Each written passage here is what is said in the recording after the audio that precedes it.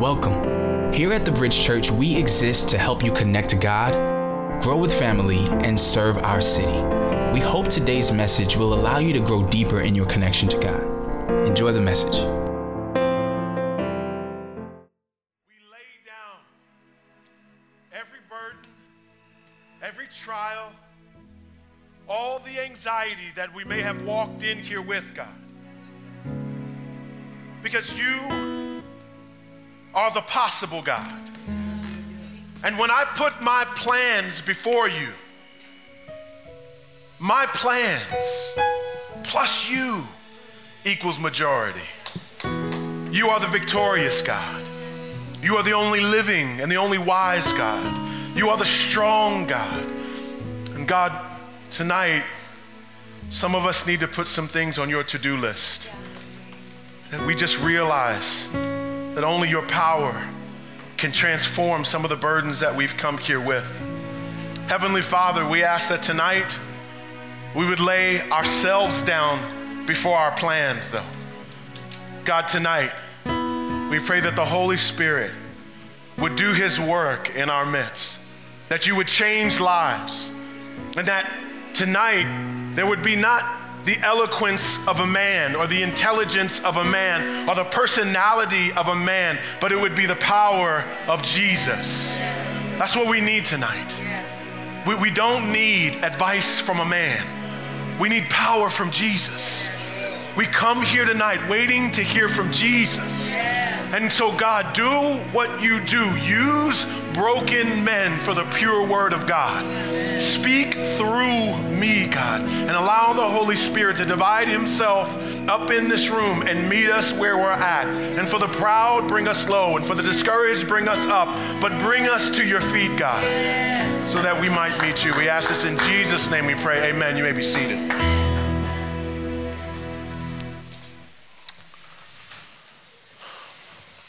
February 6th of 2013, my wife and I moved here, and when we moved here, we had the daunting task of meeting people in Brooklyn so that we could start a church.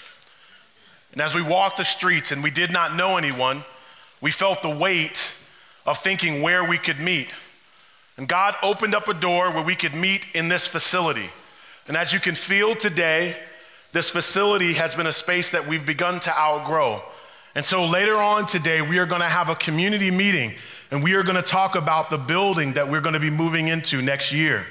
And as we talk about that building, it is not simply so that we could be in a new space. It is that we could reach a community, because we believe that God has called us not to just be a people that gather, but God has called us to be a people that proclaim the word of God throughout all of New York City. And as we do that, in Flatbush, we want to reach the neighborhood surrounding that building. And we want people to come from all around. But as I, have gone around, I've been raising money to be able to get that building. The other week, I went down to what's called the North American Mission Board, one of the people we partner with in order to plant churches. And I asked them for $200,000 to help us with the building. And it's wild when you ask somebody for $200,000 and pretend like that's not a big deal. Like you're in the meeting and it almost sounds like I asked you to pass me a piece of toast. Like, I'm just sitting there talking and I say, so we really believe that God's going to do great things. And so we believe if you help pay for the construction costs, God will do amazing things. So what we see here is about $200,000 that will take. And then you wait and you look at them like what you said wasn't crazy.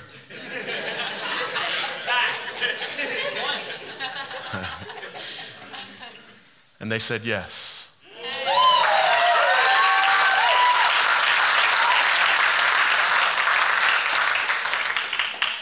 But when they said yes, what I realized was I felt real successful, I felt awesome. God's providing for us. We had this dream and God's providing for us. And then I look around and I see your lives changing. I hear some of your stories and God's transforming us. And I see people getting baptized at our church, and I see the power of God. But I was in Detroit last week, and my cousin, he checks us out on YouTube, and he says, James, you're so successful. Man, what is the secret to your success? And I said, there's really no secret. Our secret sauce is Jesus. And I was successful before I got to New York. I was successful when there were 2 people in the room.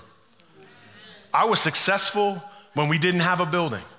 And God had called me to some success even before we get this new building.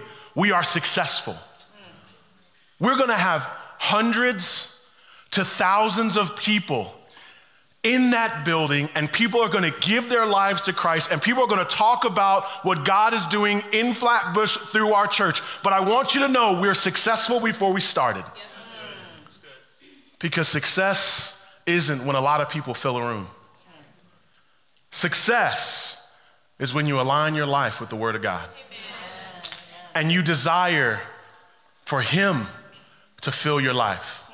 When I played football, I was on the defense. And the defensive team actually gets plays. So the offensive team gets a play, but the defensive team gets a play too. And the defensive player, I was a defensive tackle, and so I would hear always 2 things. So you would get the play really quick. You'd hear like flame, Roger, 22. Or you'd hear fire, lightning, 54. And there would be all these words that would come at you. But my coach would always tell me, there's really only 2 things you need to realize. Alignment, then assignment. Alignment, then assignment. You see, the problem is, James, they would tell me, is that when you play on the defensive line, when we say flame, that means that you're gonna align in the A gap. And when we say Roger, it means that's your assignment. We want you to go to the right. And so the very first thing you've gotta know is that in order for us to be successful on the defensive line and on the defense, you gotta be lined up in the right place. Because if you're lined up in the right place and you do the right play, you're still doing the wrong thing. Alignment, then assignment. And as I come into the city, I see in this city people having the greatest hunger for success I've ever seen. I mean, people are working on that resume and they're getting it cleaned up and they're building their brand. And they're getting their name right, and they're putting their name out there, and they want to be different, and their mom told them they were special, and everybody in their hometown told them that they have these unique gifts, skills, and abilities, and you do.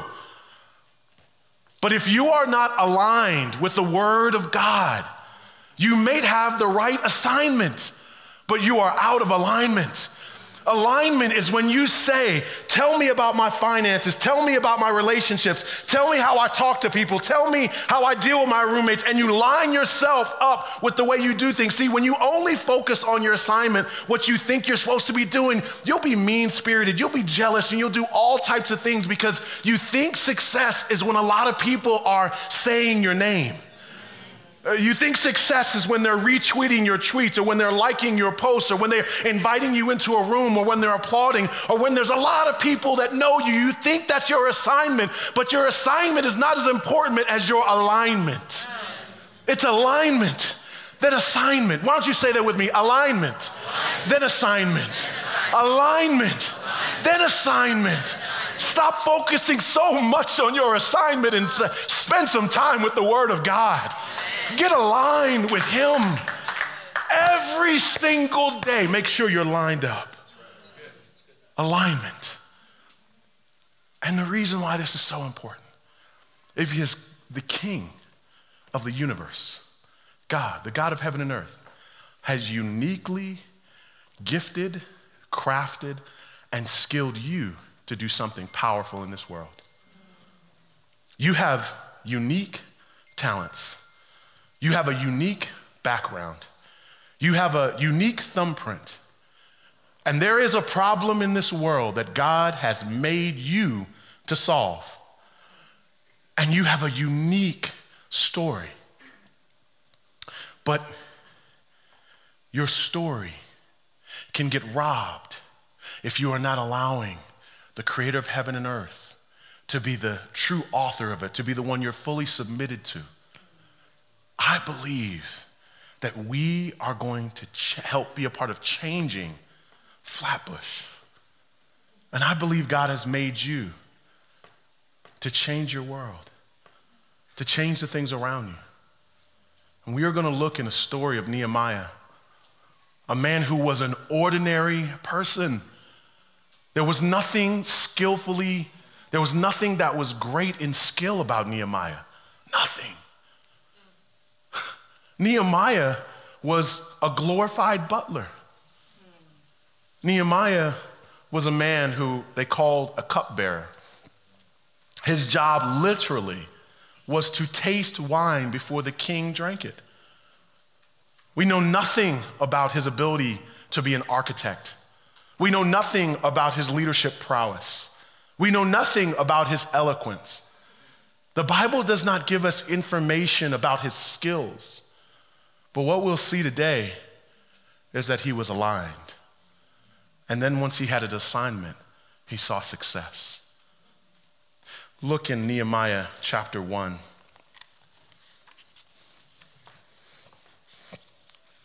And we are going to be in this for 4 weeks. And I'm sweating already, praise God. That's what happens when you don't preach for a few weeks, you get excited. The intro is basically a sermon in and of itself. Nehemiah chapter 1, verse 1. The words of Nehemiah, son of Hakali, during the month of Chislev in the 20th year, when I was in the fortress city of Susa. Nehemiah, if you look at Ezra and Nehemiah together, they're essentially one story about the walls of Jerusalem being built up. And it says the words of Nehemiah, and it says during the month of Chislev. And so what you'll see there is that this is basically a personal memoir that Nehemiah is writing. Chislev is around the time of November through December. And this is the 20th year, he says, and that 20th year speaks to King Artaxerxes, the king of Persia. And Persia is the most dominant power at this time. And so he sits at the right hand of the king of Persia, King Artaxerxes, as his cupbearer. And it says that I was in the fortress city of Susa, and this is present day Iran. And in this community that he's in a protected community. Everything is good. And though he is like a butler, he has the influence of something like a vice president because he's always advising and encouraging the king. He has everything he wants. Life is good. But there's something inside Nehemiah that feels like, I think I'm made for something more. Nehemiah had all the success you could have in the world. He had all the resources in the world. He literally had everything at the access of the king who he was next to every day. But it wasn't enough. And in verse 2, it says, Hanani, one of my brothers, arrived with men from Judah, and I questioned them about Jerusalem and the Jewish remnant that had survived the exile. And this is just a bit of history here, but when he has his brothers come, he asks them some questions about what has happened in Jerusalem. He's probably about 1,000 miles away in Persia, and there he has questions. Tell me what's happening in Jerusalem. The walls of Jerusalem had been taken down. The gates had been burnt down by the king of Babylon. Nebuchadnezzar came in and he destroyed the city, taking people and deporting them to Babylon. This would happen several times. You could read more about that in 2 Kings chapter 24. As Nebuchadnezzar came in and he takes the people from Jerusalem over to Babylon, over the years, he would allow the people to come back in different remnants, and they would then try to build and rebuild the walls back to what they used to be. put the gates up back to what they used to be, and put the temple back to what it used to be. The temple, the very place where God would dwell. It was now, though, the year 440. And this had happened in 586 BC. So 146 years had gone by. And here they are. And so this is the crazy thing. Nehemiah already knew that the walls were down. They had been down close to 150 years. He already knew the problems. But he asks one more time, and I think we'll see something break inside of him. The next verse, they said to me, the remnant in the province who survived the exile are in great trouble and disgrace. Jerusalem's walls have been broken down and his gates have been burned. This is 150, it's not news. That's old news. Why are you asking a question you already have an answer for? What was going on inside of Nehemiah that he felt the need to ask? And I think we learned something deep by what Hananiah, his brother, said. He said, those who survived, he says, the walls are down and the gates have burned, but look there in the middle. He says, the people, there's great trouble and there's great disgrace. They're disgraced. Nehemiah, I know you know that our walls are down and we're vulnerable to attack at any point, but the people, they're discouraged. Their heads are low, and they're saddened by their state. The word there, disgraced, it's the same word we would get for reproach. It means you're an example, a poor example to the world. Imagine if Houston still had waters rise up. Imagine if New Orleans levees were still down. And you knew that whenever it rained, the water would rise up and they'd have no hope. Well, for them, their walls are down, and they have no hope against any attack. And so what really is happening here is Nehemiah is hearing this question, and he's hearing how the people are discouraged and disgraced, and he's saying, still? This is 150 years we've been hearing about this. Still? The walls still ain't together? The gates are still down? My grandfather used to talk about the walls being down. This has become normal. It's normal to us now. And Nehemiah got fed up and he wouldn't take it anymore. And what happened in Nehemiah is he said, somebody's got to do something about this, and it might as well be me. And at some point, how much information do you need? Still, there's still a school to prison pipeline for young black boys, still. Still, we're hearing about some of the same issues happening with health in our community, still. You know, I remember when we were trying to get people to come, go back to Flatbush, and I remember people were like, we don't want to go to Flatbush because there's no churches. So what you're saying is still, there's still no good churches around here. And what can happen in a culture, and what can happen in a city, and what can happen when a people is that they don't get frustrated anymore. They don't get mad no more. They're not even mad. They're used to it. We're used to the walls being down. Yeah, that's what I remember. My great-grandfather used to tell me about when walls used to be up, but who can change it? It just is what it is. It's going to be what it's going to be. That's the way I've always known it. People said it's always going to be like this. I heard years ago that someone tried to rebuild and it didn't work out. And who am I? Little old me. I'm just a cupbearer. Who can do anything about it? But Nehemiah said, something's got to change and I am going to do something about it. And it wasn't because he was skilled. And it wasn't because he was sharp or quick-witted. It wasn't because he had this dynamic understanding of architecture. He got angry, and he became broken. And the verse after this says in verse 4,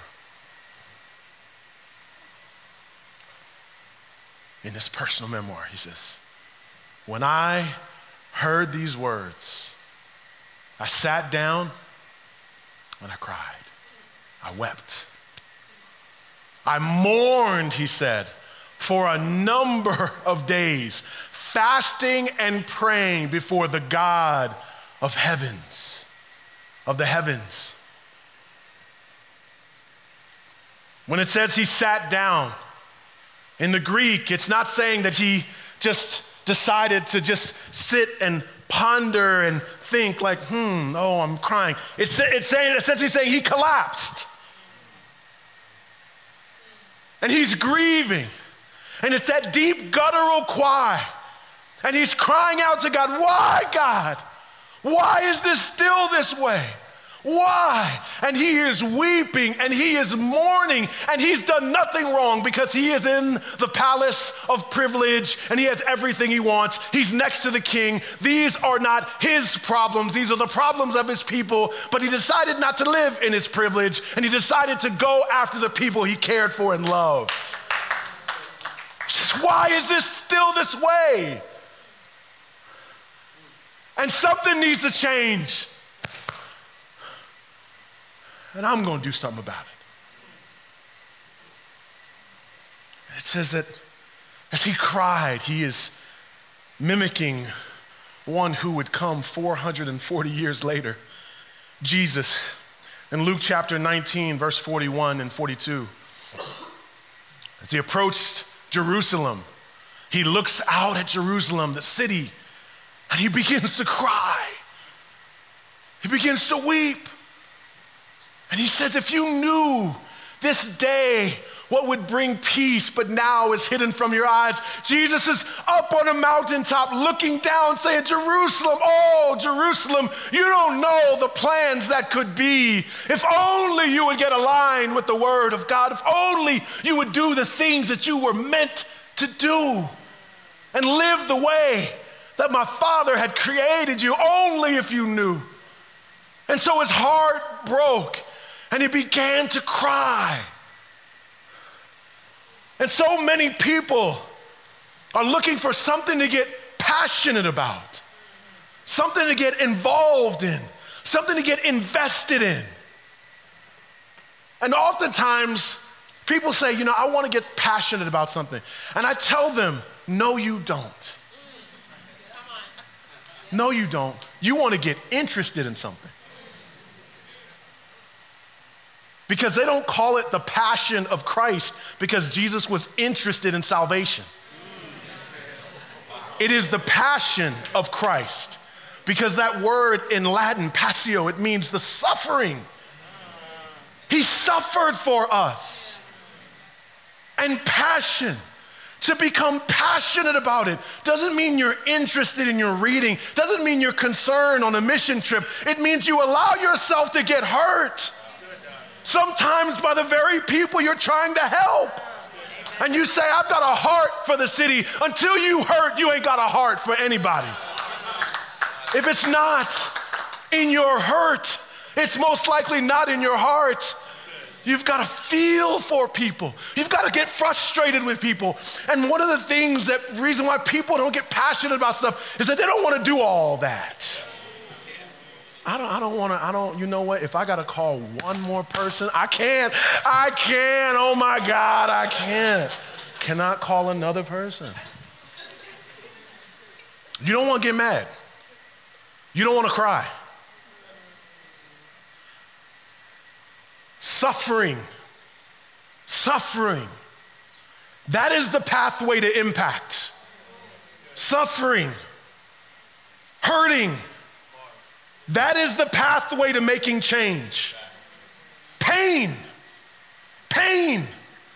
That is the place that you will help people.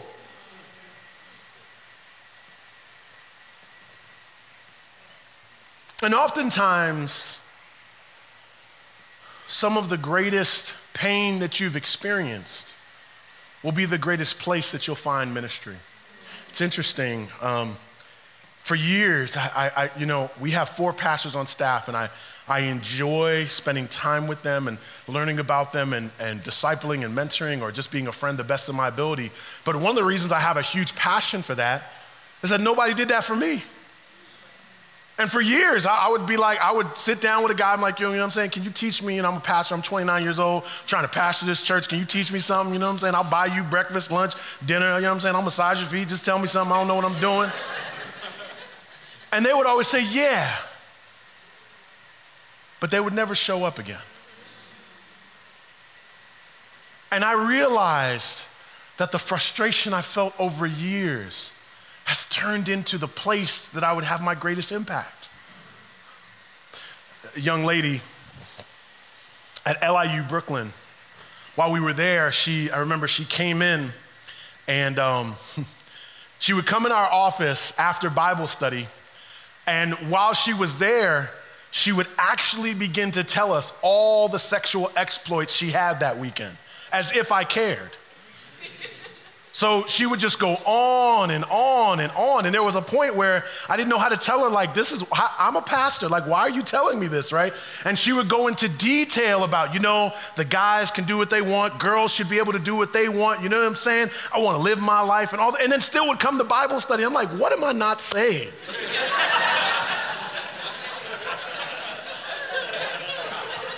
So this would happen for 2 years. For 2 years, she would come in, and her clothes just got tighter and tighter every year, you know what I'm saying? And she's out there more and out there more. And then she says, I'm transferring schools. And I thought to myself, my God, it's gonna get worse at this next school. At least she was a part of a Bible study here. What's gonna happen when she goes there? She leaves, don't hear from her for 2 years. Off my radar. I'm pastoring a church. I was at a conference, though, in Philadelphia. And I go to the door of this conference hall in Philly, and there is the young lady I saw 2 years before. And she says, when somebody surprises you, like, hey. And I was like, oh my gosh. She's like, yeah, I transferred to Temple University and I got involved in a ministry there, and now I'm here and I'm passing out these, I'm here as a volunteer for this conference, and it's so good to see you. And so we talked a little bit, and then the next day I saw her during the prayer time, and the prayer time was at 8 a.m. and she came and was there at the prayer time, and I was so excited. And then while she was praying, she stopped and she said, I want to give a testimony about Pastor James. She looked over, and I remember she was like, you see, I used to wild out on campus. I used to have all these sexual exploits because I was so hungry for a father. I was so hungry for a relationship, and I would let men do whatever they wanted to me. But now I've started this ministry called Pinky Promise. And what this ministry is about purity. And so now I've actually started another ministry on the campus down the street. And so I just want girls to know that they can remain pure and not put themselves out there. And while she's saying that, I'm breaking down, I'm crying, I can't even pray, I'm a mess, because I'm sitting there looking at this girl that was involved with multiple men, and now she has multiple ministries. And what I'm thinking about is this. Where your misery has been is most likely where your ministry will be. where you have had pain and suffering and you say, it shouldn't be that way. It shouldn't be that way. It shouldn't be that way. You are a pathway for change. Your frustration, your pain, your burdens, all the brokenness, that wasn't just for any old reason. God didn't throw out the chapters of your past. God wants to use all that mess. And a lot of your misery, you'll find ministry. And so here Nehemiah is wiping away the tears of his eyes. Oh, and he's felt the weight of people and caring. It hurts more when you care. Easiest thing is to stop caring. Easy to become numb. Hurts more, easier to stay informed and stay woke than to get involved.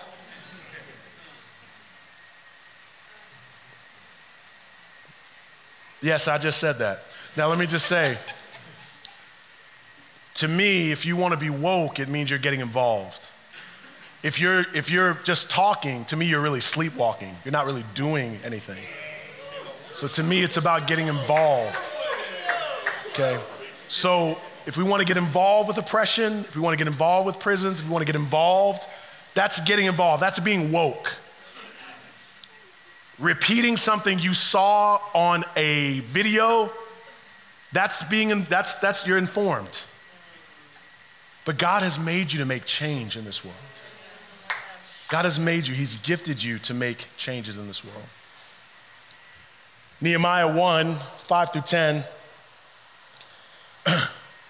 he begins to pray. He said, Lord, the God of the heavens, the great and awe-inspiring God who keeps his gracious covenant with those who love him and keep his commandments, let your eyes be open and your ears be attentive. Notice how much time he just spends in worshiping and being in awe of God. That's not this sermon, but just notice how much he's just spending time telling God who he is, not for God's sake, but for his own.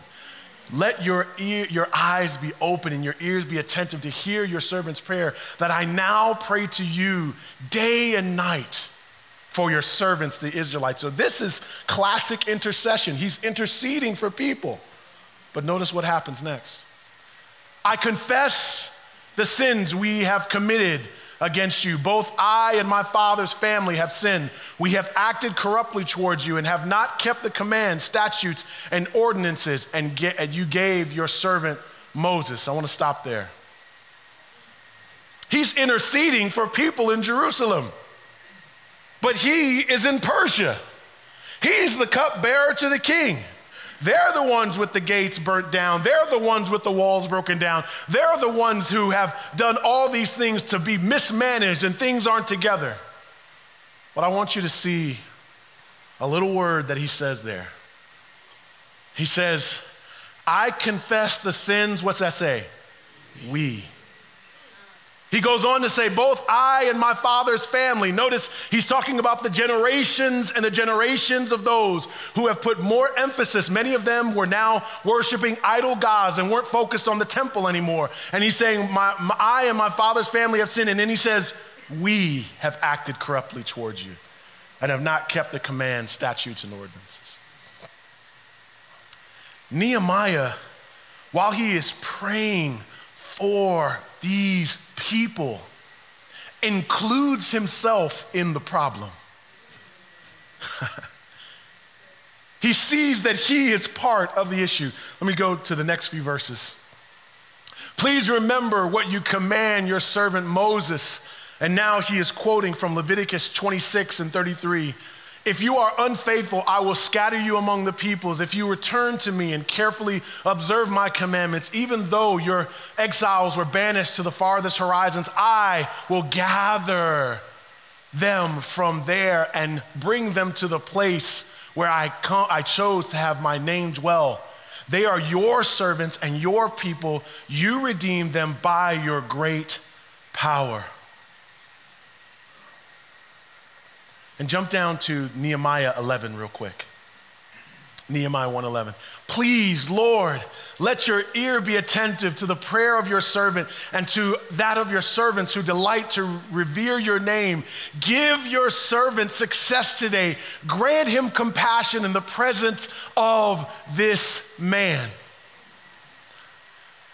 So he is daily going before the king, knowing that the king has all the resources to deal with the problems of the walls and the gates. And as he begins to drill down his prayer, he begins to ask God that he be a part of doing something. He says, I want to be a part of doing something. And if you look back though, earlier he says, but I have been part of the problem. I confess my sins before you. I am part of this corporate problem. And you see, when you involve yourself in the problems of people and you get deep into their issues, if you do not realize that you partake in brokenness as well, then you will end up oppressing the same people you're trying to set free. Moses had a vision and he was like, I'm supposed to be able to set these people free. But he went down there with the haughtiness and the arrogance of always being in the palace. And he would have to spend 40 years being humbled before his God. And when he went there, in Exodus chapter 2, they said to him, who made you commander and judge over us? Who are you? You're not better than me. And yet, you see on one end Nehemiah, he has the humility to see the brokenness in those he wants to serve. He sees that same brokenness in himself. And so you see, there is this balance he has of humility. But then he prays in verse 11. He says, God, in verse 11, chapter 1, verse 11, he says, give your servant success today. Give me success. I'm jacked up. I'm like them. I'm corrupted. But give me success today. Pick me. Choose me. I'll do it. I'll go.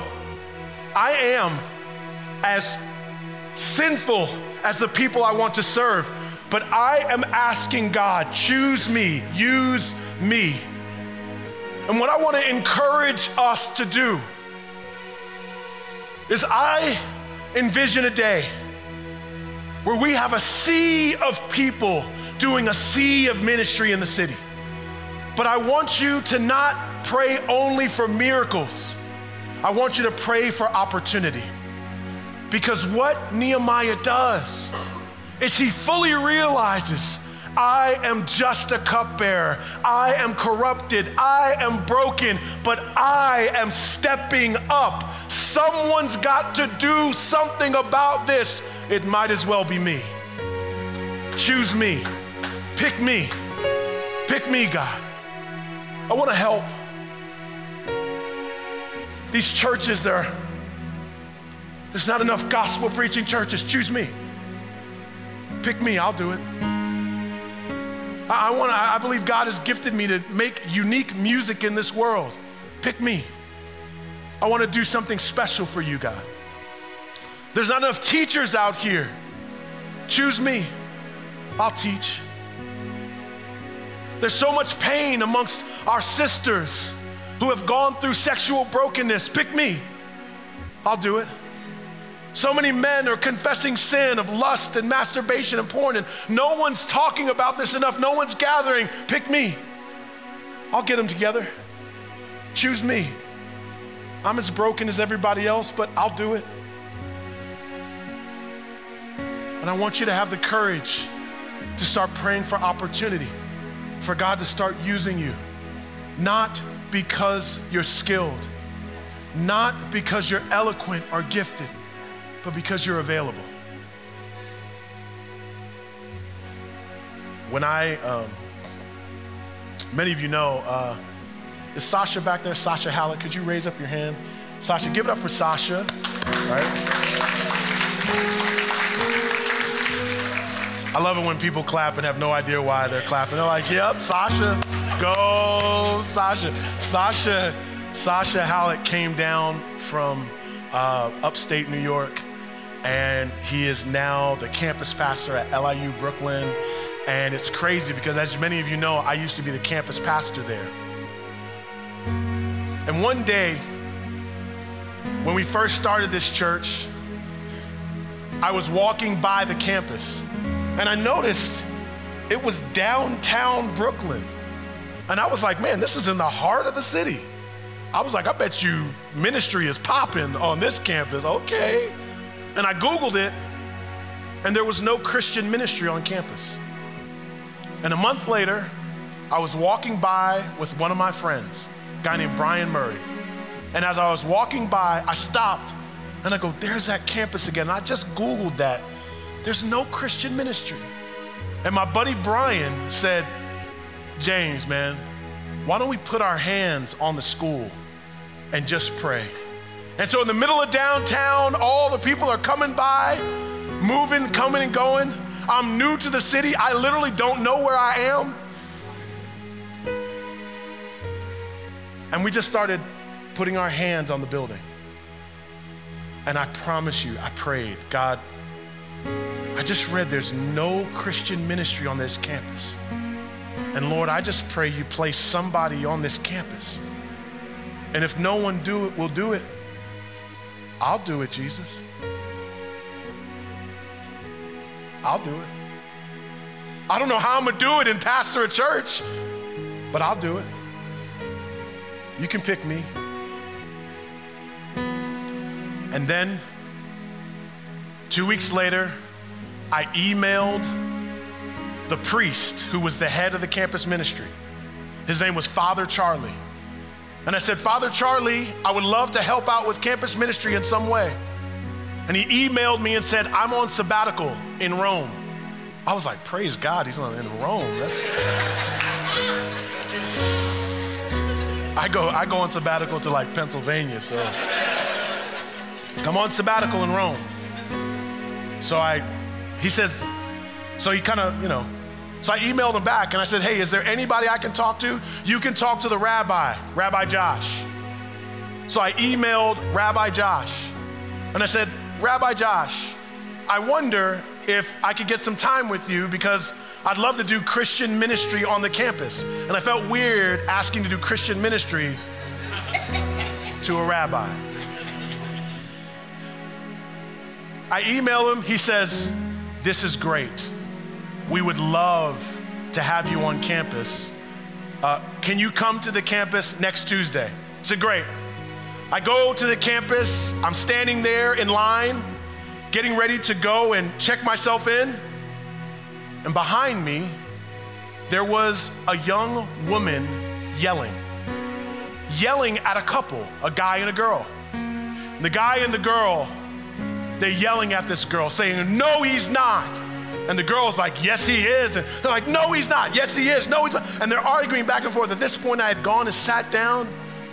And my mom always told me, don't pay attention to people when they argue. But I did this time. And I sat there. And as I stared at them, the guy looked at me and said, well, why don't we ask him? And I was like, my mama was right. Don't look at people. So they all come over to me. And here it is, this couple, and there is this girl, and he says, we're in an argument. And I said, oh yeah, I'm new to the campus. I don't know. No, we're in an argument, and we need you to settle it. And I said, well, what's the argument? They said, we just got out of class, and we want to know, do you believe Jesus Christ is Lord? I was like, are there cameras up in this place? Is this some kind of like show? I would go on from there. The rabbi would eventually come down and meet me. I explained to them about Jesus. I had about a 15-minute conversation with them. It was amazing. the rabbi begins to show me around the campus. And then he says, there's a Christian woman who is the assistant dean, and she will love you. He walks me into her office, and when I go into her office, she says, hey, thank you, Rabbi. I don't know what he told you, but we don't need a Christian ministry on campus. Thanks, but no thanks. If we allow you on campus, we'll have to have somebody for the Hindus, somebody for the Muslims, somebody for the Baha'i. So I'm sorry, thanks, but no thanks. And so I went home, told my wife, hey, I don't know anybody in the city. I got into a great conversation with people. It was amazing. A week later, the rabbi emails me back. He says, what happened with the assistant dean? I said, she told me that she didn't want me on the campus. He said, I'm gonna set up an appointment with the dean then, because you need to be on campus. And what I did not realize was that 2 weeks before I emailed, there was a Christian young man who had committed suicide. And all the Christians on campus were saying, we need a pastor. The Catholics have someone. The Jews have someone. We don't have anybody.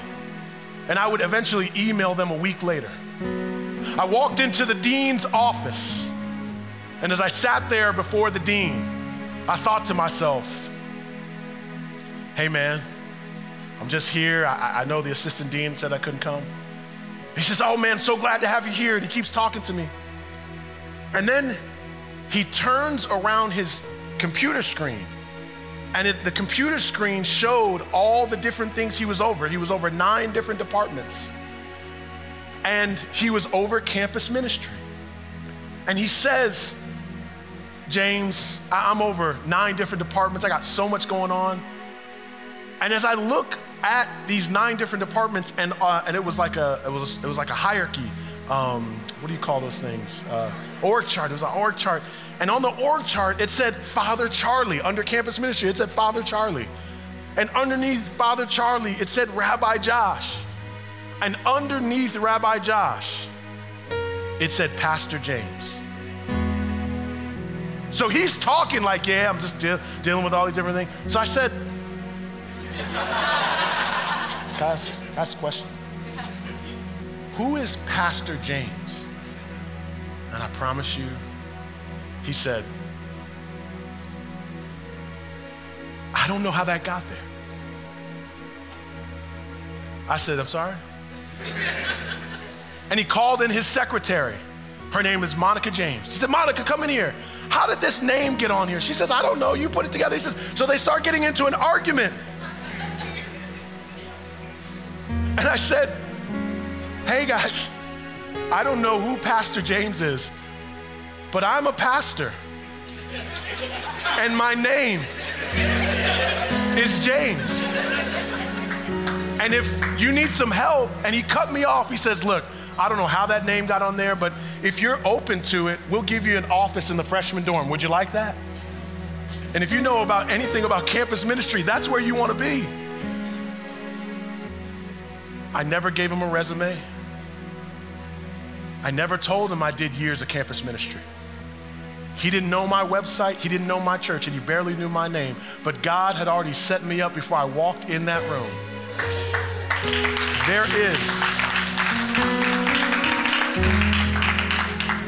There is ministry waiting for you. There are people waiting for you. Your name is already someplace.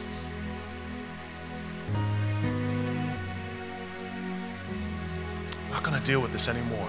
Choose me, pick me. Heavenly Father, would you create a spirit of availability in our people? Oh God. Oh God, make us available, God. Pick us, God. Pick us. Help us change Flatbush. We're not better than any other church. We're not wiser. Pick us. We want to be lined up with what you say. We want to be assigned to what you want us to do. Choose us. And we believe our name is already on that building. And we believe that there are people already waiting for us. Pick us. In Jesus' name. We hope you've been encouraged by this message. We'd love to hear how God used this sermon to speak to you.